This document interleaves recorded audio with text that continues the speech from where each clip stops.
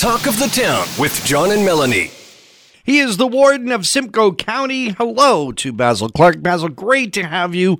Lots to talk about, for a county that has been dealing with waste. It has been unbelievably tough for many, many, many years, but I think you guys have it under control now.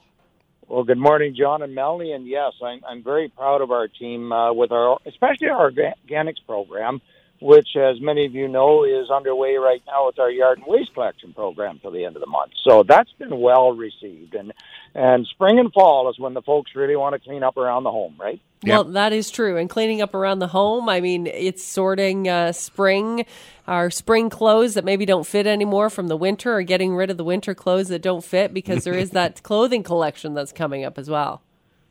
Yes, we've got to watch for your pink clothing collection bags in the mail. And, of course, anytime you can visit simcoe.ca/waste. I always tell people to download the Collect app onto your phone. It's just a great way to get information, what program's coming up and when. And as we said, too, with the leaves and grass and branches, get them out front, but please bundle them in a size that we can handle. Don't drag out a 30-foot limb and hope we're going to make it go away for you. Staggering stats on the green card or organics.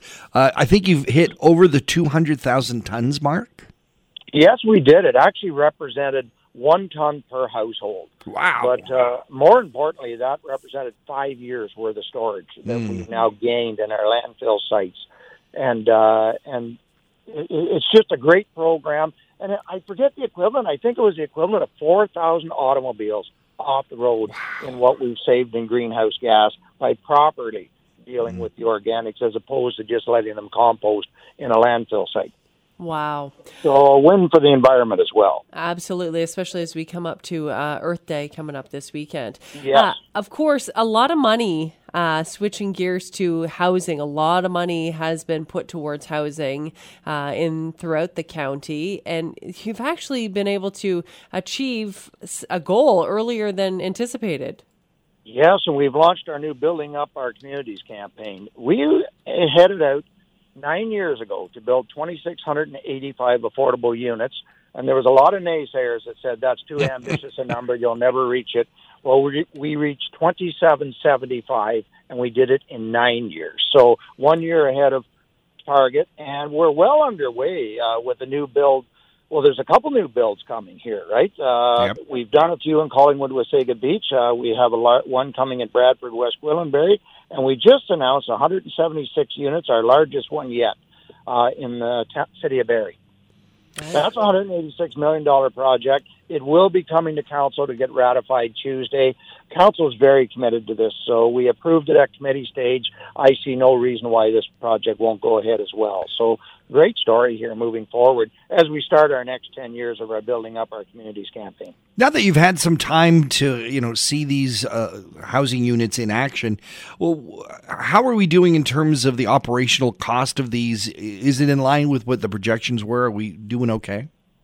So far they have been, and that's why the cost of our buildings are so high, because we build them to last and to be sustainable. The products we use stand up over the test of time, and so you never recoup your capital cost money, and that's why Bill 23 hurts us so much, because those development charges we really rely on to do the build. But once the building's up, our projections are it is sustainable.